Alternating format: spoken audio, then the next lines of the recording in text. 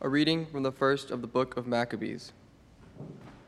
From the descendants of Alexander's officers, there sprang a sinful offshoot, Antiochus Epiphanes, son of King Antiochus, once a hostage at Rome. He became king in the year 137 of the kingdom of the Greeks. In those days there appeared in Israel men who were breakers of the law, and they seduced many people, saying, "Let us go and make an alliance with the Gentiles all around us. Since we separated from them, many evils have come upon us." The proposal was agreeable. Some from among the people promptly went to the king, and he authorized them to introduce the way of living of the Gentiles. Thereupon they built a gymnasium in Jerusalem, according to the Gentile custom. They covered over the mark of their circumcision and abandoned the Holy Covenant. They allied themselves with the Gentiles and sold themselves to wrongdoing. Then the king wrote to his whole kingdom that all should be one people, each abandoning his particular customs. All the Gentiles conformed to the command of the king, and many children of Israel were in favor of his religion. They sacrificed to idols and profaned the Sabbath. On the 15th day of the month Kislev, in the year 145, the king erected the horrible abomination upon the altar of burnt offerings, and in the surrounding cities of Judah they built pagan altars. They also burned incense at the doors of the houses and in the streets. Any scrolls of the law which they found, they tore up and burnt. Whoever was found with a scroll of the covenant, and whoever observed the law, was condemned to death by royal decree. But many in Israel were determined, and resolved in their hearts not to eat anything unclean. They preferred to die rather than be defiled with unclean food, or to profane the Holy Covenant. And they did die. Terrible affliction was upon Israel. The word of the Lord. Give me life, O Lord, and I will do your commands. Indignation seizes me because of the wicked, who forsake your law.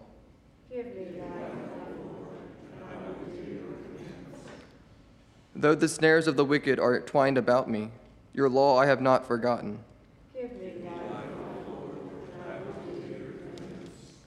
Redeem me from the oppression of men, that I may keep your precepts.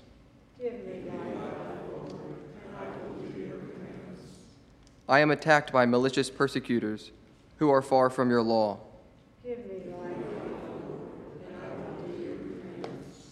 Far from sinners is salvation, because they seek not your statutes. I beheld the apostates with loathing, because they kept not to your promise.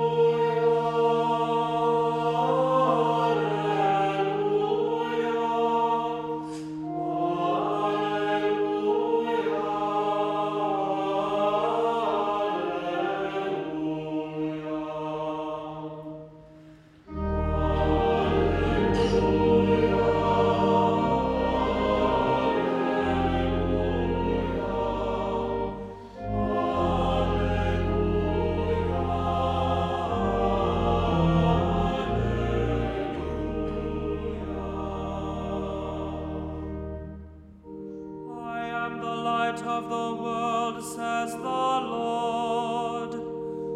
Whoever follows me will have the light of life.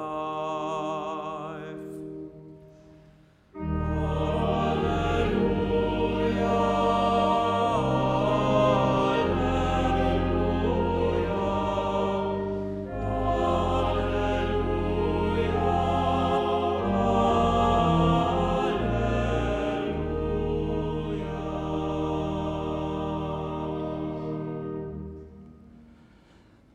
Dominus vobiscum.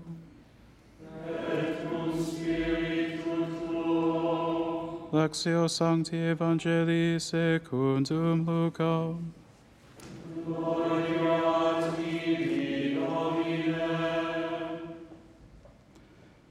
As Jesus approached Jericho, a blind man was sitting by the roadside begging, and hearing a crowd going by, he inquired what was happening. They told him, "Jesus of Nazareth is passing by." He shouted, "Jesus, Son of David, have pity on me." The people walking in front rebuked him, telling him to be silent, but he kept calling out all the more, "Son of David, have pity on me." Then Jesus stopped and ordered that he be brought to him. And when he came near, Jesus asked him, "What do you want me to do for you?" He replied, "Lord, please let me see." Jesus told him, "Have sight, your faith has saved you." He immediately received his sight and followed him, giving glory to God. When they saw this, all the people gave praise to God. Verbum Domini.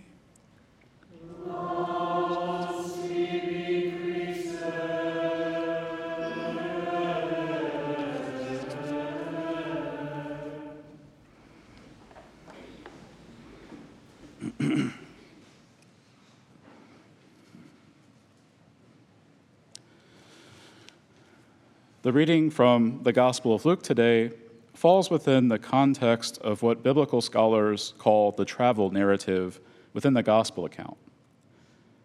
Jesus is approaching Jericho, yet his destination is Jerusalem, where he will be put on trial, condemned to death, and crucified. And Jesus' popularity has increased, and he is surrounded by his disciples and by a crowd who greets him in Jericho.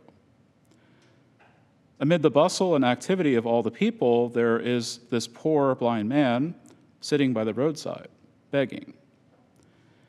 And at first it appears that Jesus is simply going to pass by the man, as if he doesn't see him.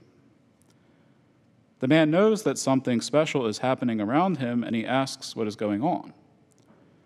And people in the crowd tell him that Jesus of Nazareth is passing by. But they do not say anything else about Jesus. They do not call him the Son of David, nor do they indicate anything about Jesus' divine or messianic identity. Yet the blind man somehow knows that Jesus is the Son of David. The crowds addressing our Lord as Jesus of Nazareth only indicates that Jesus is a man who comes from the town of Nazareth. It might give us some insight into Jesus' humanity and his human background, but this is no different than how an ancient Israelite might refer to any human being. They are usually addressed with their name and a title, such as their city of origin or the name of their father. However, this blind man calls Jesus by the title Son of David, which is loaded with significance. There are numerous instances in Luke's gospel where it is implied that Jesus is of the line of David, the line of King David, and that he will inherit David's throne. The reign of the last king in the line of David came to an end over 600 years before this episode. Yet many people held on to the hope that the kingship would eventually be restored. And now, for the first time in Luke's gospel, Jesus is referred to with this title, Son of David. And since nobody had told the blind man that Jesus is the Son of David, it's not clear how he knew this. Perhaps this was something that he came to know through faith. Nevertheless, the blind man cries out to the Son of David for mercy. Evidently, the blind man knew that Jesus had the power to do something for him. And when the blind man calls out for Jesus, some of the people try to silence him, which leads to him crying out even more. It is possible that Jesus was testing this man's perseverance in prayer. And perhaps all of us experience resistance to prayer in one way or another. There might not be an exterior voice that's trying to silence us, but perhaps there's an inner voice telling us that we're wasting our time, that Jesus is too busy to hear our petty concerns, or that prayer doesn't do any good. How many times do we listen to these voices within us that try to drown out our prayers and our cries to the Lord for help? Are we determined enough to persevere in crying out to the Lord despite the voices telling us to be silent? This is what the blind man does. He pays no attention to those hushing him and instead persists in calling out to Jesus. The man is communicating to Jesus that he has a serious desire to be heard. He is not going to give up praying to the Lord until he gets an answer, even if that answer should be no. Instead of continuing to ignore the blind man and walk past him, Jesus stops and has the man brought to him. Whereas the crowd wanted to simply ignore the man and go on their way, Jesus takes the time to listen to the man's request. Perhaps there are many times in our own lives when we come across people who are looking for someone to listen to them. They're looking for someone to help them. They cry out to God for assistance, and yet no one comes to their aid.